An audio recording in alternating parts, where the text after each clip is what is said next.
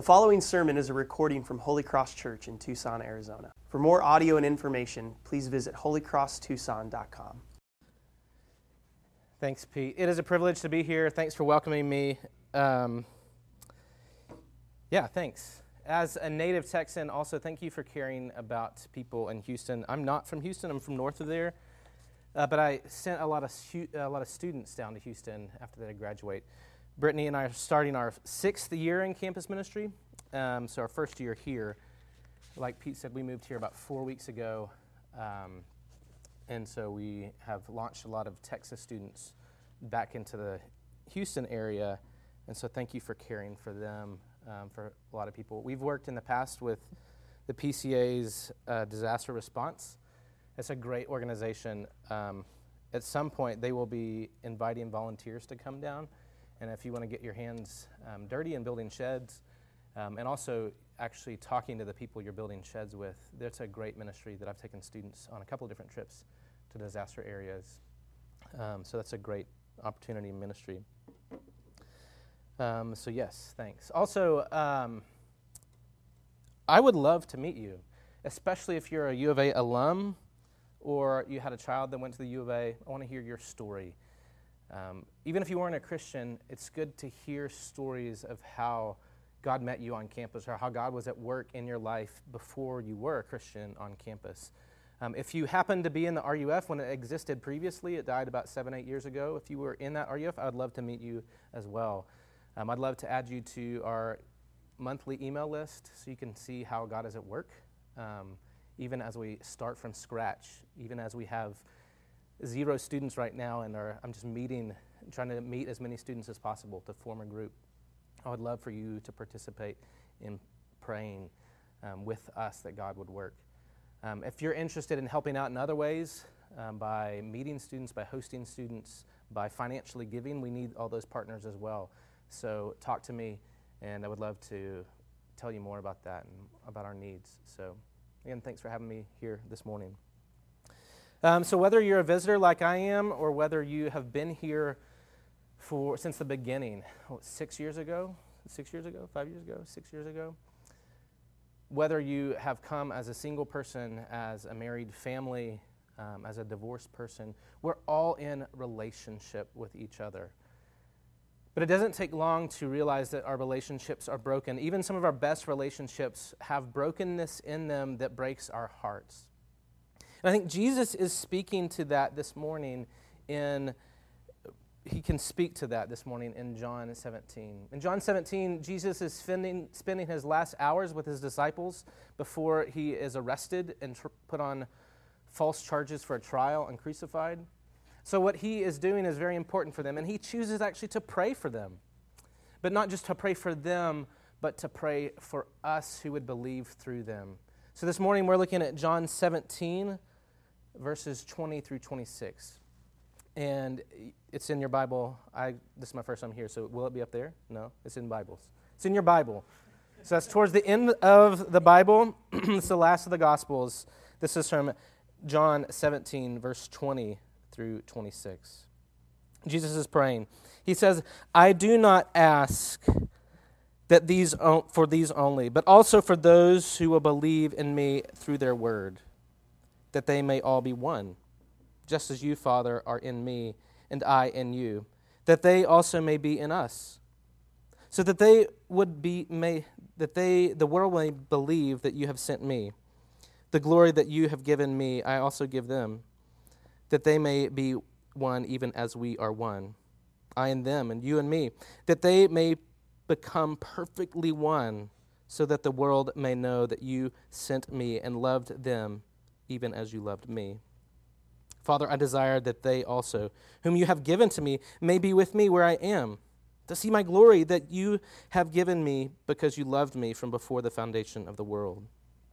O righteous Father, even though the world does not know you, I know you, and these know that you have sent me, and made known to them your name, and I will continue to make it known, that the love with which you have loved me may be in them, and I in them." Will you pray with me?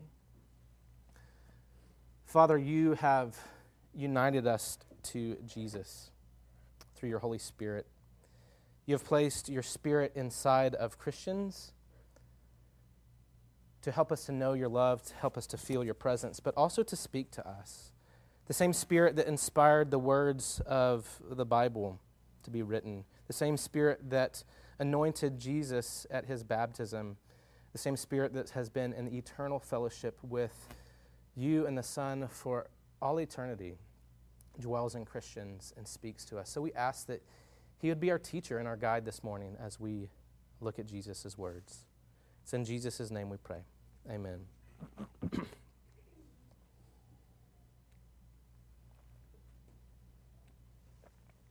So I'm getting, I think, over allergies or something, so my voice is all gravelly.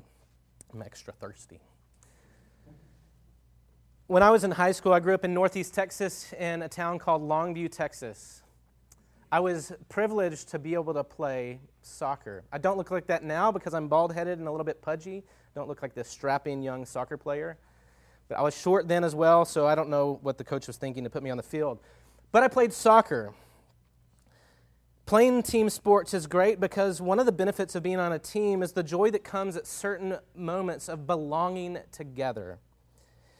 Now, you got to realize that in Northeast Texas, where I grew up, soccer, for some reason, is played in January. It started in January. No, I know why, because football is massive, and so they punt soccer to the coldest months of the year. So as soccer seasons are starting, there's often pouring down rain and 33-degree weather. We don't get that here very often, not the rain and the cold at the same time. But sometimes fields would be icy and 3 inches of water. Now, there's this one game that I remember from my junior year. My friend and teammate Matt was close to breaking the school record for the most goals for an individual in a season. Now, to you, that doesn't mean much, but to us, we were so excited because our comrade, our teammate, was going to break this long-standing school record. Excitement built the closer he got. And I remember this game where he broke the record, and I really actually don't remember much about the game, except for the field had about 3 inches of water. It was like we were swimming, and it was 33 degrees, and there was ice on the sides of the field, and we were out there in shorts and long-sleeve T-shirts. And I also remember as he got closer to scoring. I don't remember who was on the field. I just remember him scoring. He was left-footed, and I remember he went up. He shot the ball, and it went past the goalkeeper's fingertips. And the moment that the net moved, we knew that he had scored. He turned around and started sprinting back to the middle of the field on our sideline. And he got about 20 yards away. He dove like he's diving into home plate. And then he glided for about 20 yards because of all the water. And as he's gliding, the rest of us are sprinting together as well, those of us on the field. And we're diving in, and it looks like this synchronized swimming pinwheel. And then we're all dogpiling on top of him, all this laughter, all this joy, probably some tears for all these testosterone-fueled 17 and 18-year-olds. We were celebrating Matt. The game wasn't even over, but we were celebrating the glory that he had with us on the field. There's this sense of unity, this sense of belonging. And Matt's glory was really all of our glory because we belonged to each other, so we celebrated together. I don't know what it's been for you, but for most of us, there is some small moments in life like that. Maybe for you, it was in theater in middle school or high school or college. When the cast and the crew clicked, the lights came on at the right times, the sound came at the right time, lines were hit on time, props got put out in time. Maybe it was in some music team where all the instruments seemed to blend together, the voices blended together. Maybe it was in band at the U of A, at the Pride of Arizona, and it just clicked one game and you felt great.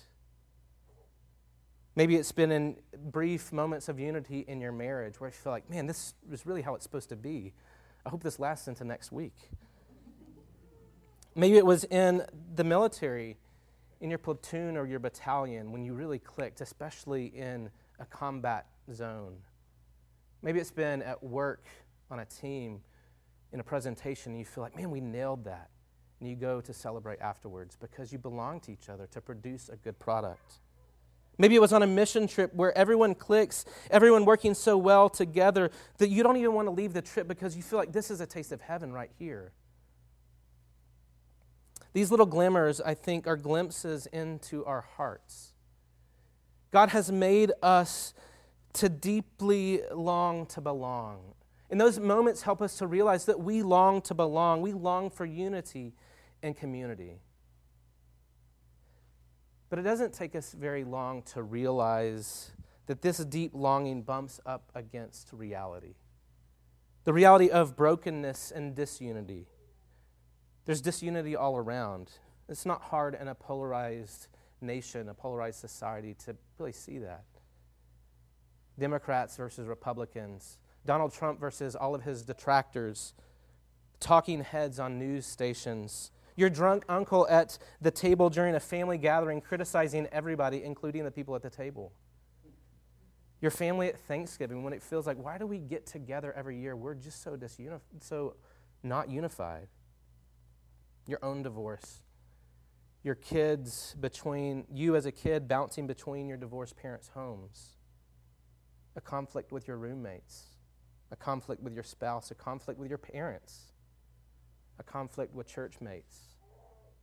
We long to belong, but we experience the harsh reality of broken relationships. We want community, but often the experience of our relationships feels like everything is broken. We have this deep, confusing tension of the way we feel like things should be, but the way that things are not. This morning, I want for us to look at this passage as this longing to belong and this hope for unity in relationships. In John 17, Jesus is spending his final moments with his disciples praying for them and really praying for us because we're the people that will believe through them. So I want for us to consider this morning the assumptions that Jesus has of what is true, even as he prays. He's not just praying for things, he's assuming things are already true. And then we're going to look at the implications of those assumptions for our relationship with God and our relationship with each other. So first we're going to start with the assumptions in Jesus' prayer. Jesus' disciples are united to him. That's what his assumption is. He's praying that his disciples might be one with him just as he is one with the Father. For me, those statements are easy to blast past as I'm reading the Gospel of John. If you're like me, you kind of have like, oh yeah, Jesus wants to be one together. We're going to be like Kermit the Frog as we're singing about rainbows, as we're building the theater for the Muppets. We feel like, oh, okay, yeah, Jesus wants us to be like that. We blast past this deep reality that Jesus actually wants us to realize that we're one with the Father and we're already one with each other. We don't actually have to work for it. So I want us to look real briefly at what does it mean that God the Father and God the Son are one? And what does it mean that Jesus and his disciples are one? So what does it mean that God the Father and God the Son are one? God is a community of unity. He's simultaneously Father, Son, and Holy Spirit. All three different persons are God. Not different gods, one God, equal in power and glory, but different.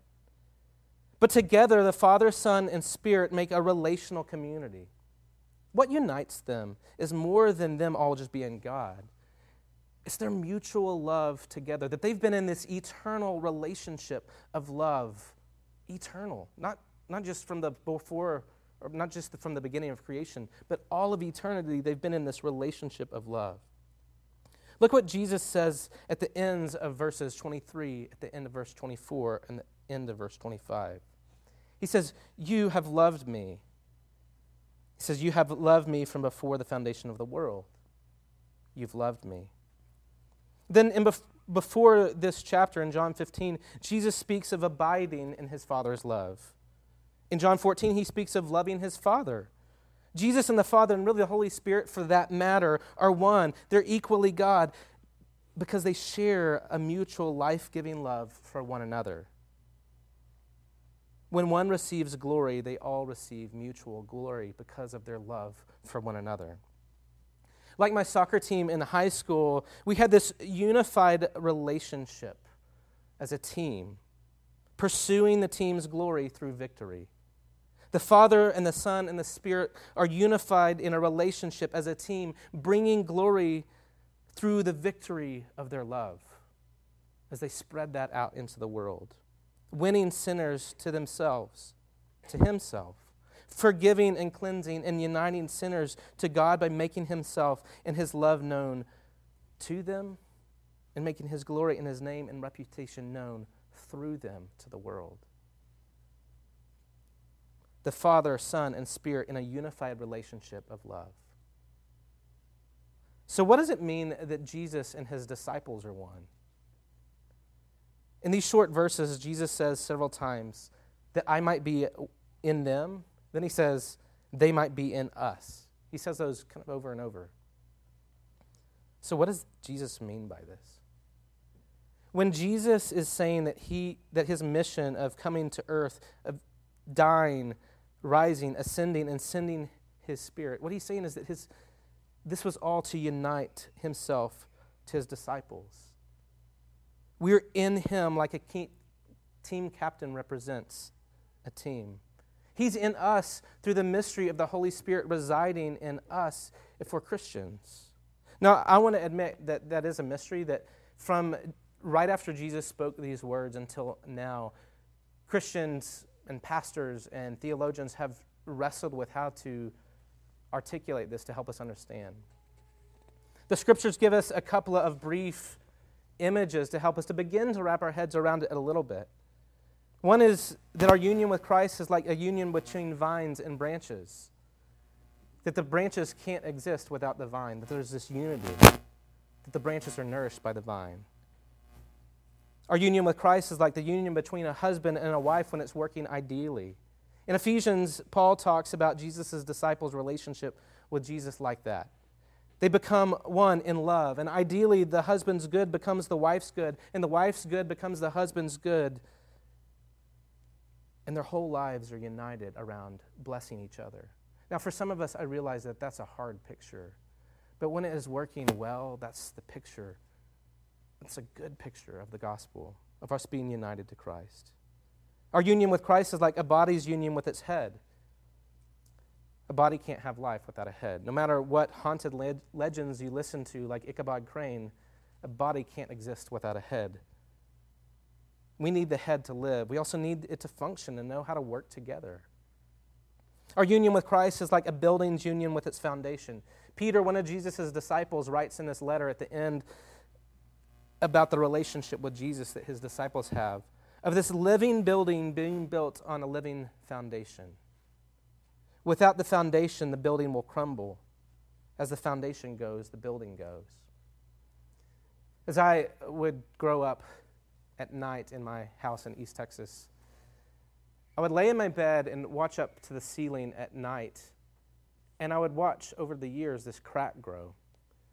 And even when I went off to college, and when I'd come back home for a visit, I would see that the crack was a little bit further. For those of you who have owned a home where foundations shift, you know that it's because the foundation is cracking that there's a crack in the ceiling. But since Jesus is sound and perfect, the building being built on Him might bend and it might err and be broken because of sin, but it's never going to break because of the foundation, because the foundation is solid. He will hold it together. What Jesus is saying in this passage is that He desires that His disciples realize that they have been united to Him, that they share in His love, that they need His love to live, that they belong to God, that I belong to God. If you're a Christian, your union with Christ is the foundation for your relationship with God. I would say also with other Christians. And for that matter, I would say for everybody else. Your union with Christ, your belonging to God, is your foundation for all those other relationships. So we're going to look at your relationship with God, my relationship with God, and then our relationship with each other.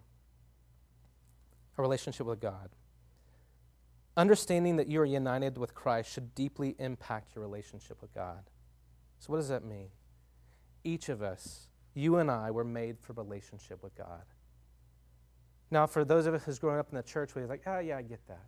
But let me jog our memories to think about it for a minute. God created the world as a beautiful place. We rehearse this every week in the liturgy in this church with that part of creation, fall, redemption, consummation. God created the world as a beautiful place. Then God created human beings in his image. He placed them as his co-rulers to represent his rule in the world and take the rule of his glory into the world. Humans are called to make the world to grow and to flourish. He placed the first human beings in a garden, and he told them to spread Eden out to the ends of the earth as his image bearers. He daily spent time with them. Human beings were created to daily spend tangible, daily, regular time with their Creator. But, like the liturgy says, the first human beings rebelled against God and didn't believe that he loved them, that he would give them what they needed, that he would give them good things.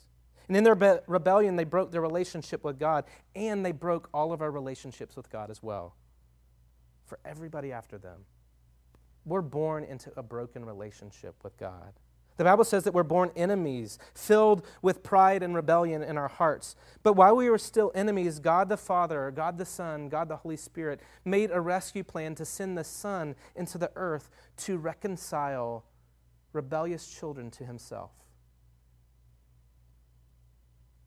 What was broken is now restored. So why does this matter? Because you were made for relationship with God. You actually long for relationship with someone greater than you, who knows you and who loves you. As a side note, I think that this is part of the reason that so many of us want to know famous and powerful people, like celebrities, or politicians, or talk show hosts, or professional athletes, or people like Coach Miller. We long to be known by them and loved by them.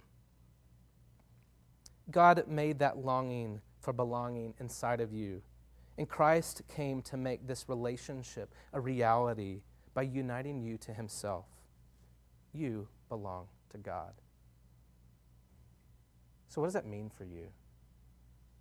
The unity of love that Jesus has with God the Father, you have with the Father.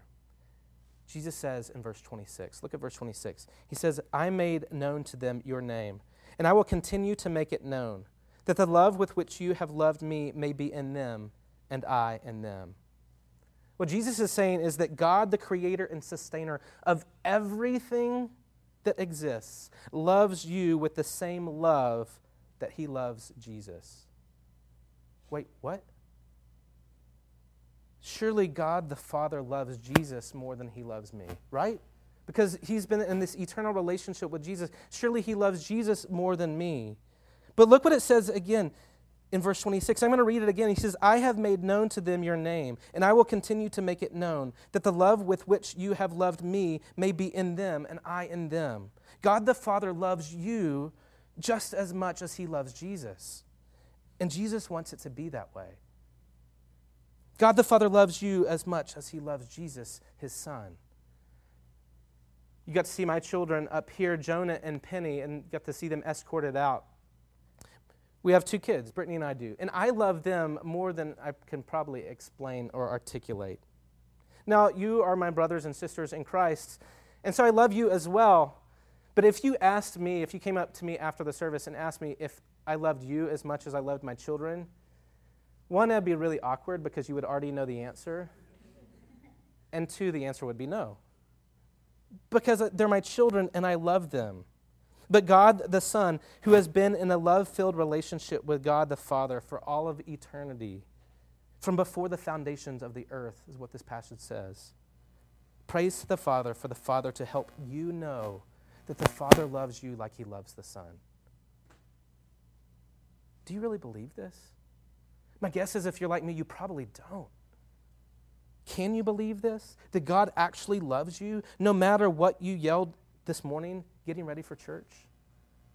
No matter what you let your eyes, your mind wander to this past week or last night? No matter what a bully has said to you or what you have said bullying somebody else with your words? No matter what someone has done to you or your body or what you have done to your own body?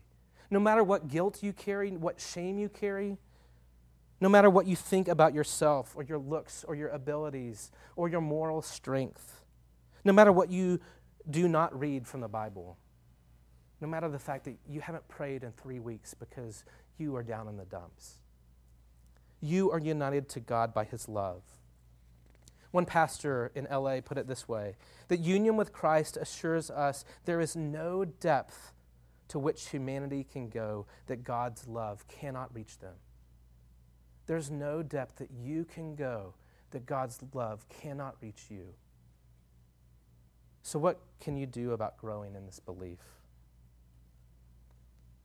I think we can join with Jesus in praying that. Praying with Jesus that God the Father would help you know more deeply that He loves you as much as He loves Jesus, who is also God. I think you can also meditate on it or chew over it in your mind.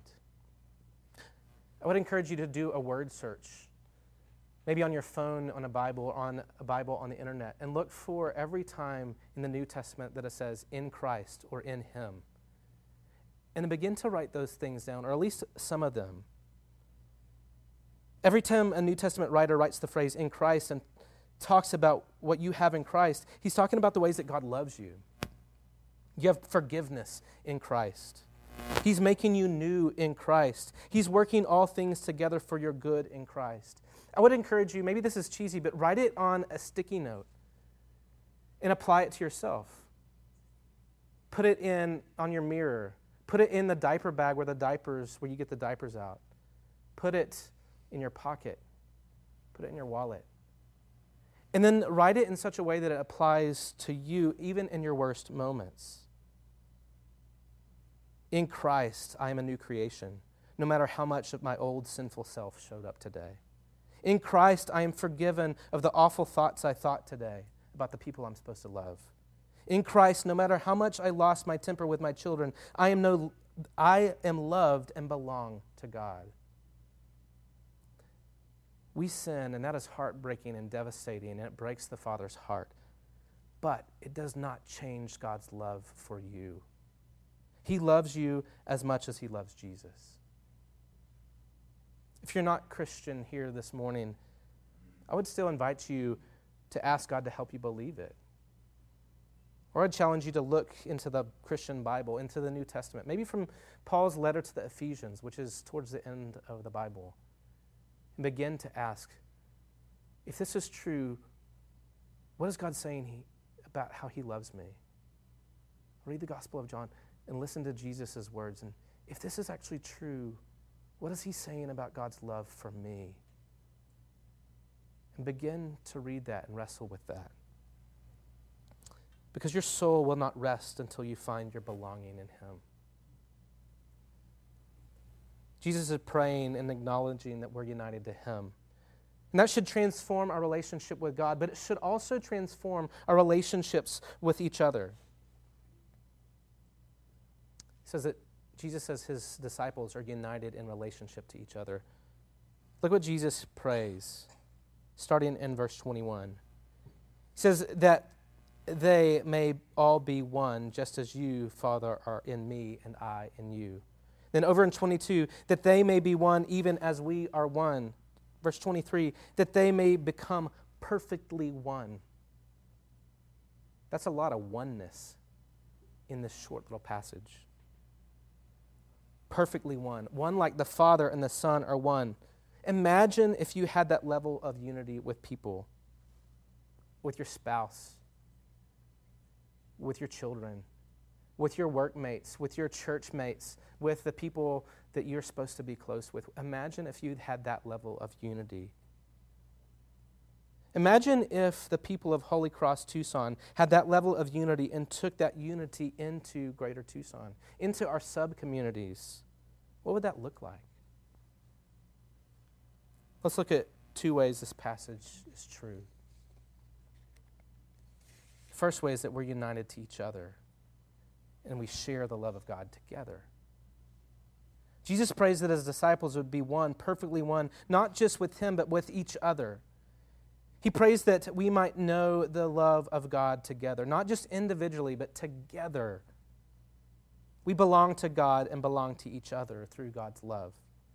Because God the Father loves you like he loves Jesus, and he loves the person sitting next to you and 3 rows behind you and 4 rows up from you like he loves Jesus. You were united together. The unifying factor is God's love. Now, what do we often unify around? College football just started. That's a good example. Often, especially in the part of the country that I come from, people unify around college football. Here, we unify it around college basketball. That we are one because we're cheering for the Wildcats together. But if it's not sports for you, then it's other things, like your career, like politics, like the same denomination, like the same church that we started together 6 years ago. We unify together. For me, I'm trying to do that with students on campus. Hey, start this together with me. The church plant down in Midtown, we're trying to start this together. We often unify around things that we do together. But what Jesus is saying is that you have unity in reality, that each of you are loved in the same way that the Father loves the Son. You share that with the people in your life who are Christians. The second way that we're united to each other is that we share the glory of God to the world. Jesus also says that by being united together, that we share in God's glory to the world through us. Look at verses 24 and 26 through 26. He says, Father, I desire that they also, whom you have given me, may be with me where I am, to see my glory that you have given me because you loved me from before the foundation of the world. O righteous Father, even though the world does not know you, I know you, and these know that you have sent me. I made known to them your name, and I will continue to make it known, that the love with which you have loved me may be in them, and I in them. Jesus speaks of Christians sharing God's glory, and Jesus speaks of making the Father's name known to the world through them, to the world that doesn't know him.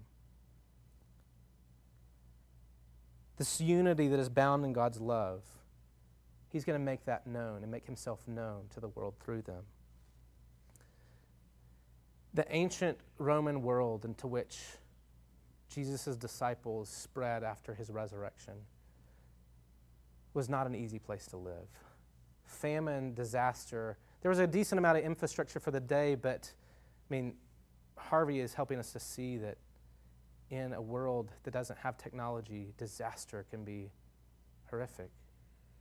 But it wasn't just natural disaster. There's this caste system that had clear glass ceilings that you couldn't break past based on your class.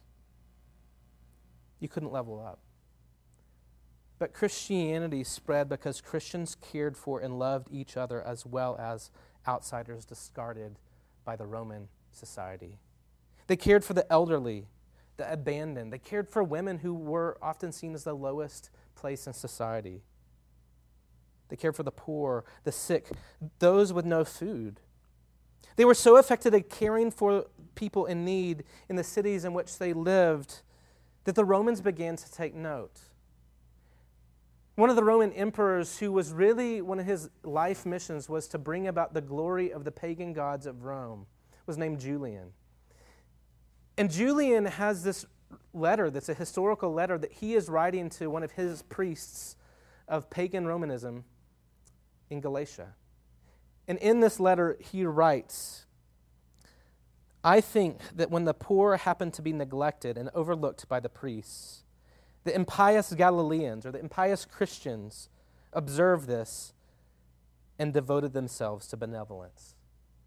And then he continues later in the letter, the impious Galileans support not only their poor, but ours as well.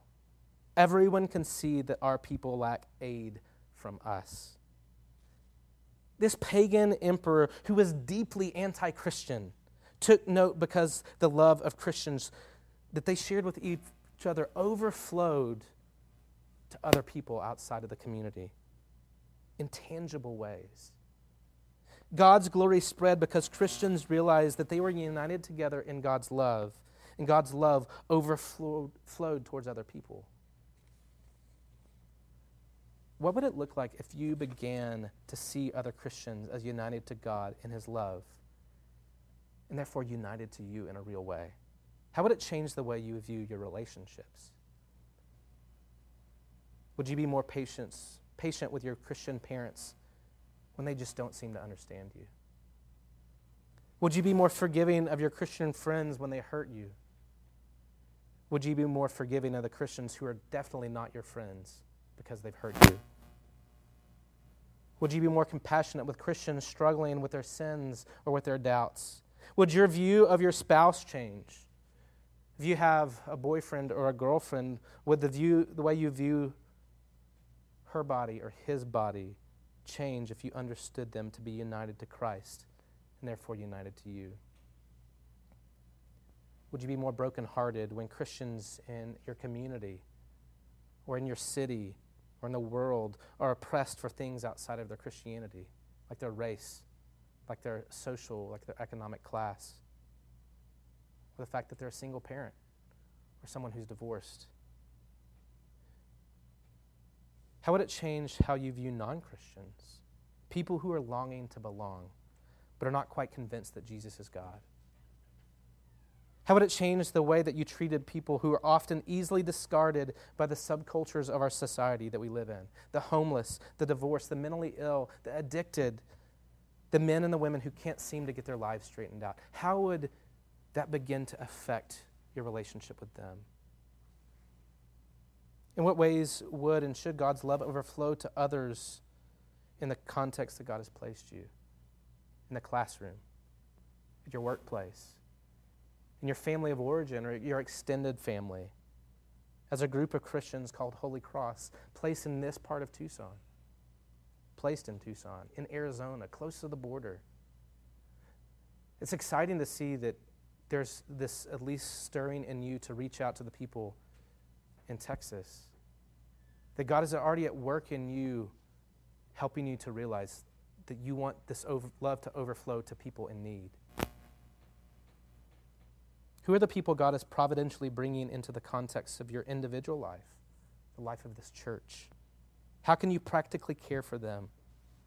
I'm having to actively wrestle with that right now as I enter campus. Who's God providentially bringing into my life, even if they're not the cool people, even if they're not the popular people, the people that are most connected? How is God calling me to overflow in love to them? God's glory spreads when Christians realize that they are united together in God's love. And God's love overflows towards other people with practical needs, with whom God providentially brings into our midst. Actively look for how you as an individual or a cluster of people in your small group can care for people. Who do you see? What need do you see? What are ways that God has gifted you, given you the resources to provide? Whether it's financial or time or a listening ear, what are ways that God is calling you to care for the people He brings in your life? If you're a Christian here this morning, you've been placed on a team. But it's not a team that you earn a spot on based on your skill or your effort. It's a team where you come when you realize that you long to belong, but you so often fail to love other people. You failed to love God. And that while the game was going on, you were trying your hardest to actually score for the other team. Not by accident, by will. It's a game in which only one player fought for your team. A game in which God the Father, God the Son, and the Holy Spirit made a rescue plan for you, to unite you and me as rebellious children to Him in love. So the Son left the loving relationship where He belonged to enter creation, to become a human like you, to unite you to Himself in love. He lived a perfect life, the life that you and I should have lived. He died a death in our place, feeling the separation from God the Father so that you and I wouldn't have to. He was laid dead in a tomb, but death could not hold Him. And in the greatest victory dance and victory sprint to midfield of all times, with His hands raised high, He rose from the grave, declaring to God the Father that He had won, declaring to you and me that He had won for us. And that means that you win with Him because you're united to Him on His team. That's the team that you're on. That's the team captain who plays for you and who will win and who will see his glory and mission accomplished in the world. And he delights to use you for that. You as an individual, you as a community, that's your team. That's your community. That's your church. You belong to me, is what he says. You are my child. You are united to me in my love. Will you pray with me? Father, so often it is hard for us to believe this. Whether it's because of our own sin and our own shame and guilt for it, whether it's for our own shame for what somebody has done to us, whether it's from our own neglect because, man, life is so full and busy, whether it's because of other outside circumstances that we can't blame anybody for. It's so hard for us to believe these things. So we ask that you would help us to believe that the Holy Spirit that you have placed inside of us is the one that stirs belief in our hearts and in our minds. We pray that you would begin to reshape our imaginations, that you would begin to fill our hearts with affection by realizing that you love us, even when we don't deserve it, especially when we don't deserve it. Help us then to overflow that love to other people, but not before we completely realize and begin to realize that you love us. Not for our ability to overflow, but because we're your children. Pray that you would do that because you are filling the earth with your glory. It's in Jesus' name we pray. Amen.